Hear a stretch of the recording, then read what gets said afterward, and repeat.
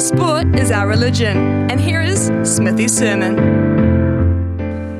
Daniel at the Dais once more, and fair to say, the New Zealand bowlers have struggled in the past 3 games at the Cricket World Cup. In fact, that would be quite rather large understatement.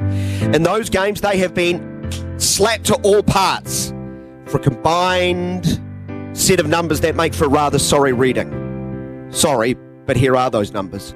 124.5 overs against Pakistan, South Africa and Australia, and the Black Caps bowlers have conceded 946 runs at a run rate of 7.58 and only grabbed 15 wickets, with 2/3 of those wickets coming in one game. Just when you want your team to be peaking for the back end of the tournament, our bowlers are sliding backwards in a hurry with poor form and poor health. Compare that directly to the red-hot Indian attack and it makes it even more concerning. In their last 3 games, the home side has bowled out South Africa, Sri Lanka and England for 267 combined. So 267 for 30 in 81.5 overs, a run rate of 3.17. That is stupid good. And I've been thinking long and hard about how the Black Caps can find some wicket-taking form and find an edge, a competitive edge.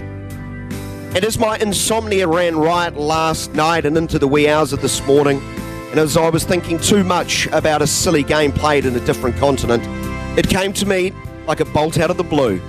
I've cracked the code. I've figured it out. I know what the Black Caps need to do to arrest this worrying slide with the ball.